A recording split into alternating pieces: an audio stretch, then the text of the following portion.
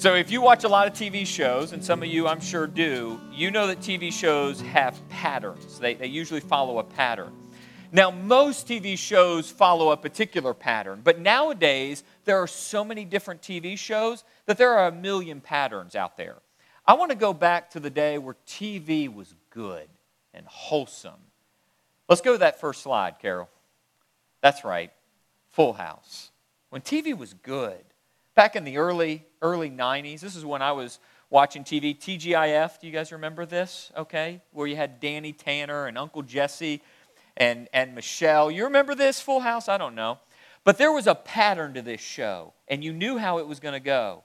It would start off with something funny, then you'd have the great intro song, then you would go into maybe two storylines, there'd be conflict, great conflict. Usually some angst about the teenage years or raising kids. And then at the end of the story, the music would cue. Danny Tanner would sit on the bed with one of his daughters, give a wonderful life lesson. Everyone would feel good, and you'd walk away from the show, great. And you'd have a wonderful rest of the weekend. And that was your pattern. Do you remember this? I feel like maybe this is missing. Maybe I should have used a new show. Okay. I just went with Full House. I'm hoping you knew what that was. That was the pattern. You were going to walk away at the end of that show feeling good because it was going to drop a life lesson. So patterns are important because you get used to them, and that's how a storyteller will tell the story. Now, that's important for the Gospel of Mark because we're now jumping into the final scene. This is it. And Mark's going to use a pattern he's been using over and over again to lay out the final scene. He's going to take this pattern of using unexpected people. He's going to put those unexpected people at the center of the action, and there he's going to reveal the key truth of the kingdom of God. That's what we're going to watch today, that pattern of watching an unexpected people show up in really an unexpected circumstance, and that's the thing we need to pay attention to. And that's where we're going to find application for real life, like where you live. So we're going to jump in, chapter 15, verse 40. Jesus has just died on the cross, and we jump in to verse 40. We'll go here. Some women were watching from a distance. Among them were Mary Magdalene, Mary the mother of James the younger, and Joseph, and Salome. In Galilee, these women had followed him and cared for his needs. Many other women who had come up with him to Jerusalem were also there. I just want you to, we'll stop right there, 2 verses in. This is the key. This is the pattern Mark is going to use to get us to the final scene. He's going to have an unexpected group of women at the center. Now, I want you to just note, for those who may have not been tracking over these 40-some sermons through the Gospel of Mark, I want you to just note how important unexpected people have been in this telling of the good news of Jesus. Just put up the next slide here. I want you to see this. So, unexpected people throughout the Gospel. There was a man with leprosy. This is a guy on the outskirts. No one cared about this guy. But he's the one who said to Jesus, "You can make me clean." Right from the get-go, out of the words of this unexpected guy comes words of faith. We need to pay attention. Then there was an unclean woman who had chronic bleeding. She's the one that had faith. Not the religious leaders, the unnamed woman who was suffering. Then there was a non-Jewish woman who saw the global scope of God's kingdom, and she responded in faith. Then there was a blind man who could see by faith, but Jesus' own disciples, they couldn't see. And then there was an unnamed woman who knows that Jesus must die, and she anoints him. The disciples, they rebuke her. Jesus praises her. It's all backwards. It's unexpected. And then we just saw 2 weeks ago a Roman soldier who just helped nail Jesus to the cross. This Roman soldier, he's the first to say Jesus is the Son of God. And so Mark wants to reveal key truths in the mouths of unexpected people. And now in the final scene, you have this group of unexpected women.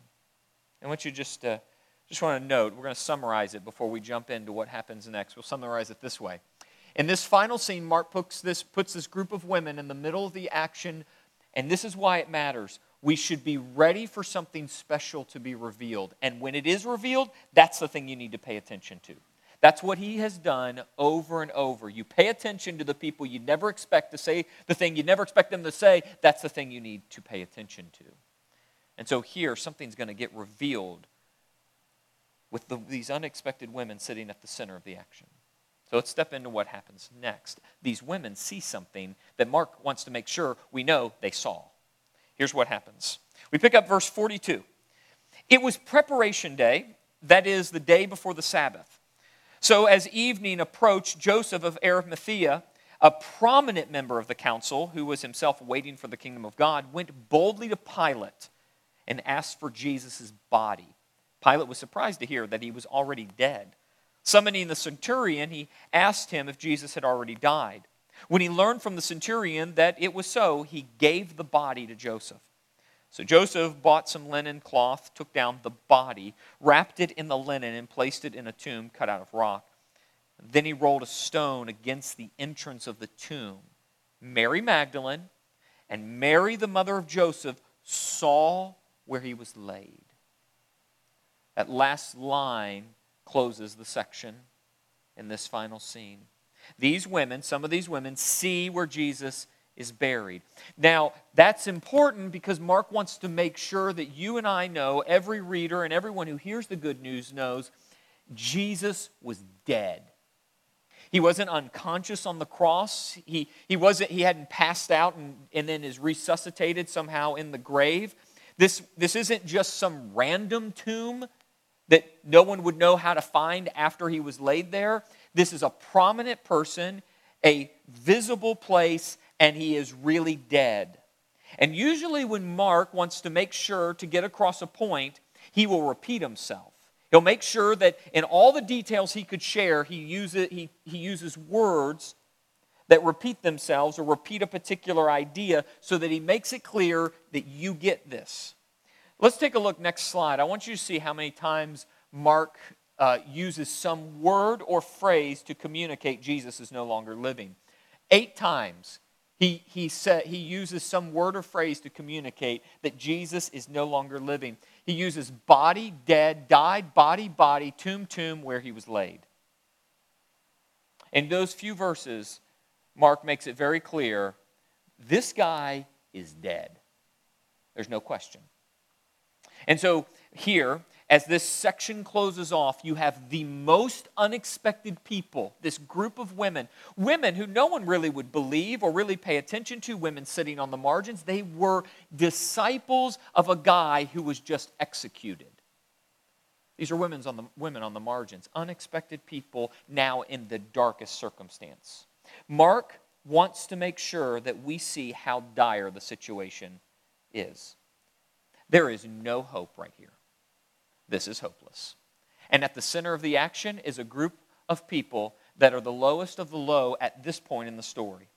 Unexpected people in the darkest circumstance, hopeless. That's where the section ends. And this isn't just randomly put together. Mark draws us to this point so that he can tell the final part of the story. Watch what happens. Make sure to note who is going to be at the center of seeing and discovering everything you're about to read. Here it is. Mark chapter 16, we pick up verse 1. When the Sabbath was over, Mary Magdalene, Mary the mother of James, and Salome. Who is it? It's a group of women. They bought spices so that they might go to anoint Jesus' body.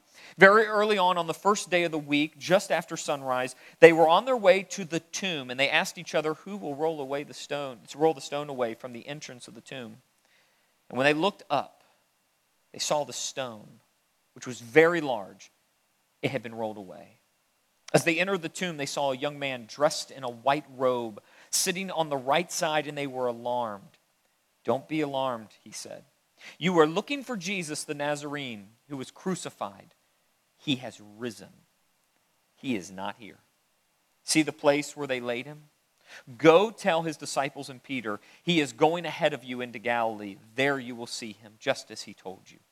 Trembling and bewildered, the women went out and fled from the tomb. They said nothing to anyone because they were afraid.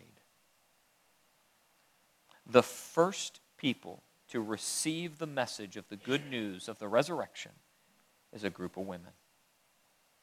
That's the thing you should pay attention to.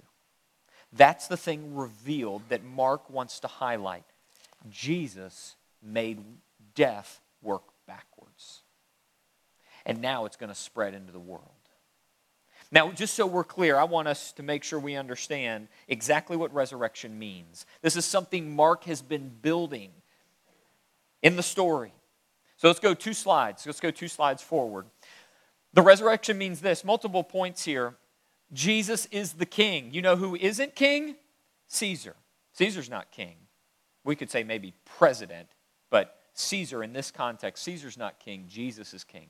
Death no longer has the last word. There's hope beyond the grave. The way of the cross is truly the way to life. And denying yourself to love God and others is the only way to the good life. That's what that tells you. Before the resurrection, it all looks foolish. Who preaches this kind of message and gets executed? No one in their right mind, unless they come back from the dead and stay alive. That's exactly what Jesus does. And so that means everything changes. Everything in the world now hinges on that empty tomb. It changes the game for real life. It means all of these things. That is, if someone has come back from the dead and is still living, reigning in the world, then that means reality has shifted. And everything's going to hinge on that. And that's exactly what we're going to see happen. So God's Spirit raises Jesus back from the dead, and now that Spirit and that news bursts into the world, and the message of resurrection spreads across the globe. And that's exactly what we see starting to happen. Now, there are 2 endings to the Gospel of Mark. Now, if you, depending on the Bible you have, the New Living Translation, the English Standard Version, the New American Standard, even the NIV has a note. You will see a note that describes this latter ending. So there are 2 endings. There's a shorter ending, and then there's a longer ending. Both endings are not in the most ancient manuscripts.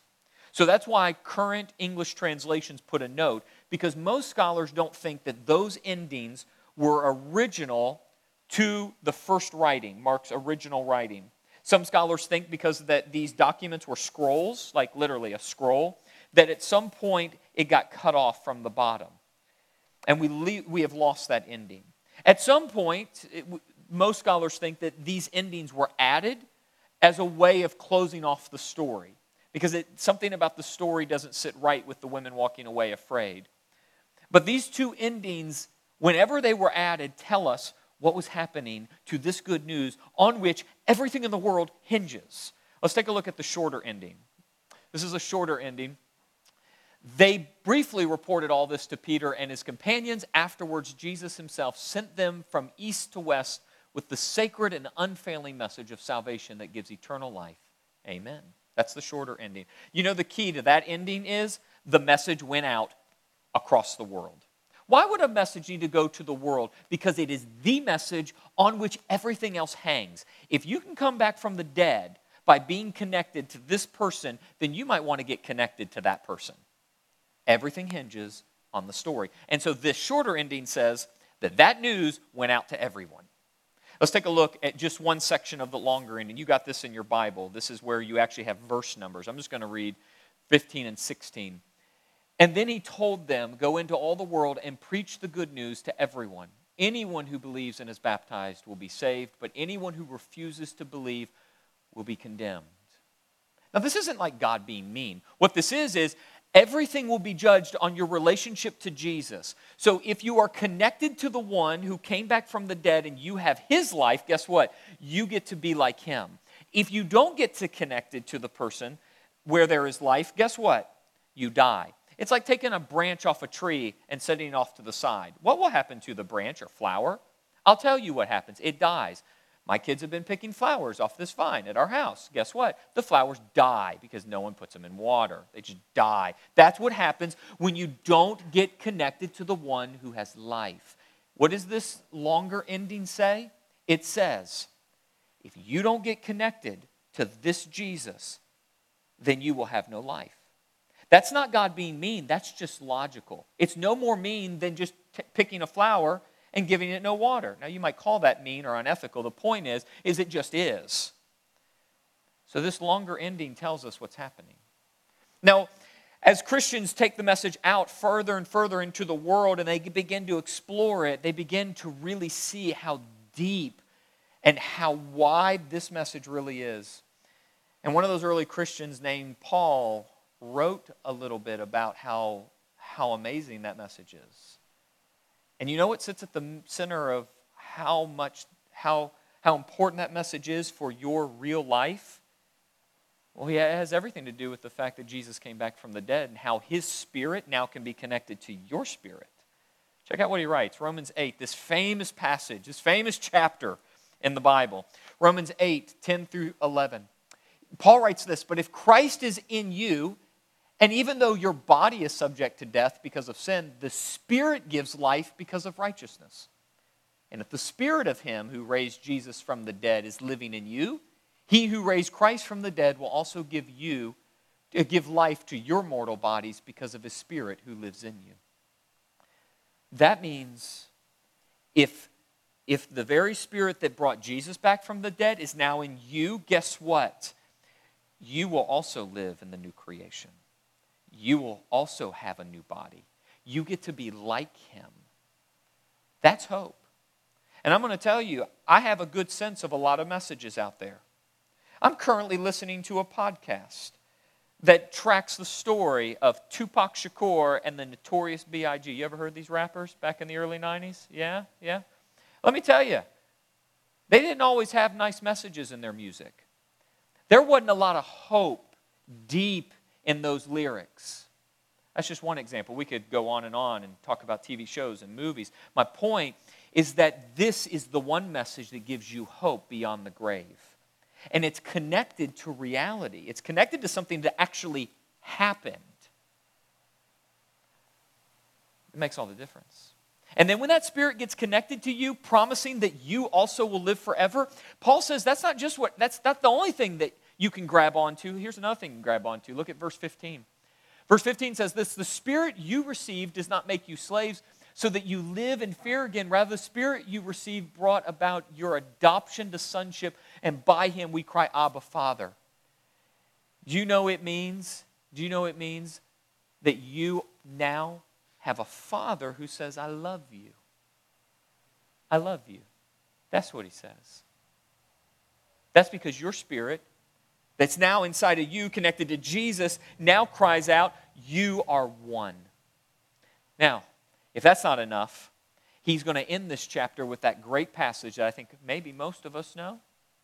If your spirit is calling out, saying you have a Father who loves you and you're going to live forever, what could break that bond?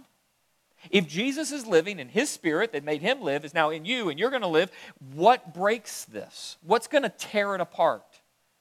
Here's the answer. Paul says it this way. Look how important the resurrection is here. Christ Jesus, who died, more than that, who was raised to life, is at the right hand of God and also interceding for us. Who shall separate us from the love of Christ? Shall trouble or hardship or persecution or famine or nakedness or danger or sword? For I'm convinced that neither death nor life, nor angels nor demons, neither the present nor the future, nor any powers, neither height nor depth, nor anything else in all creation will be able to separate us from the love of God that is in Christ Jesus our Lord. That means nothing will separate you from life in the age to come. Nothing. Nothing. So when the tomb was rolled away and that dead body came back to life, that changed everything. It means you can have hope in any circumstance. I want you to draw it now to this application. Let's go to this application. This is where I think it can get down into real life for us. God is still in the business of bringing things back to life. Now, let me say it another way. We'll do it in this next sentence. There's no situation so bad that God can't turn it to good through Jesus. Now, on that last one, if we really believe that, we would not do nearly as much complaining as we do. Let's just assume that in the election, in the November election, the worst happens. Now, I don't know what you think the worst is. Just whatever you think it is, let's just assume it happens. And let's say America falls, gone, and all of us are on the streets in January. Do you know that that last sentence is still true? And somehow this good God who is for you is going to turn it to good? Do you know what happens when you have that worldview, that mindset? Do you know what begins to happen? You start saying, thank you. You start having a heart of gratitude because you know that God is still for you. And there is nothing that can happen that he can't turn to good and that he won't turn to good. And that means if you knew that everything's going to turn to your good, everything's going to turn to your good, do you know what we would start saying more often? Thank you, thank you, thank you, thank you. Isn't it interesting? I don't have the scripture up. What Paul tells Christians to do all the time? Say thank you.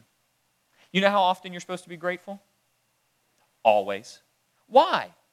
Because the God who brings things back to life is going to make sure that everything is brought to good for those who love him. Everything. That sets the heart to gratitude. That means that whatever your tomb is, we all got tombs. We all have graves. We all have struggles. Whatever hopeless situation you have, God can turn it to good and bring it back to life. And I have a feeling that in 100 years, we'll all have a different perspective on what just happened over the last 6 months in the United States with the coronavirus. I just have a sense that we're going to see God doing some pretty amazing things when we have a larger and a bigger and a wider perspective. And we're going to see God has done some amazing things. This isn't I'm not just in dreamland here. I'm not just living in Disney World in my head. I'm saying the fact that someone came back to life and now we have that spirit and he's still in the business of bringing things back to life, turning bad things to good. When he takes hopeless situations and moves them to your benefit because you love him, well, that's a place where we can grab hope. Let's do the last slide to drive it home. I think that God often reminds us of this. God often reminds us of this in unexpected ways and through unexpected people. So can I just take everything I just said and how crazy it all sounded, even to me? Trust me, I say things that I think are crazy, but I just know they have to be true. I just want to say this last sentence then. If all that is true, this right here. We should be on the lookout for where God is reminding us of the good news that the tomb doesn't win. I have a feeling that in the same way God revealed for the first time that Jesus came back to life to a group of unexpected women, that he's got things showing up in your life in unexpected ways through unexpected people carrying that same good news to remind you that whatever your hopelessness is, whatever your tomb or grave, he can turn it to good. And he's bringing those reminders pretty regularly. So let me drive this to maybe an unexpected next step. Here it is. This is, I think, a next step. Something you can do this week. It might be a bad idea to just take this with you for the rest of your life. Take notice when something good happens or someone encourages you even while you're struggling. That's when you're got hit with the diagnosis and you're scared and you get a phone call for a friend who just says, I just want you to know I'm praying for you, and your spirit feels lifted for a moment. That lifting of your spirit just for a moment, that's a reminder that the tomb doesn't win. Be on the lookout for all those. They're going to come in unexpected ways. God's going to show up. And that is a message of the resurrection, because if you love Jesus, he's bringing reminders that evil, the grave, hopelessness, none of it will win. You know, even as my kids are doing virtual learning, I've had some moments where I've seen some glimmers of light, even in virtual learning, something I did not think would work. And I'm just reminded that even virtual learning can be good, can even turn to good. That's just real. That's kind of where I'm living. I know somebody right now, their son is mowing the grass, doing housework, and we're calling that home ec. Love it. Love it. And do you know what? When I see these things posted, do you know what happens to me? I smile. And I have been grateful, even in the middle of a tough situation, that there's some light. And that reminds me that the tomb won't win. So be on the lookout for the people that are encouraging you. This doesn't have to be big on a billboard. The message of the resurrection is right there with you, right where you are. Now, if you just think that I'm just goofy out in the middle of the woods, there could be an element of truth. Like there is maybe a dimension there. But you know what Paul was regularly doing to these early Christians? He was doing the exact same thing that I think we're trying to do here in this message. He was trying to get the Christians to get their eyes beyond the horizon, to see their sufferings in the scope of eternity. I want to end with this passage, 2 Corinthians 4:16 through 18. This is why we never give up. Though our bodies are dying, our spirits are being renewed every day. For our present troubles are small and won't last very long. Yet they produce for us a glory that vastly outweighs them and will last forever. So we don't look at the troubles we can see now. Rather, we fix our gaze on things that cannot be seen. For the things that we see now will soon be gone. But the things we cannot see will last forever. Those things that will last forever are everything that is connected to Jesus. So we get our eyes beyond the horizon. We look for unexpected moments and we remember the tomb doesn't win. Even in your real life right now. Let me pray for us. Father, thank you for this message of hope. Thank you for how Mark put this whole gospel together. And now we ask that you would help get our gaze beyond the horizon. Connect us to Jesus, the one who lives today. And for him we are thankful. Now we pray in the power of him who came back to life, Jesus the Christ. And together we say,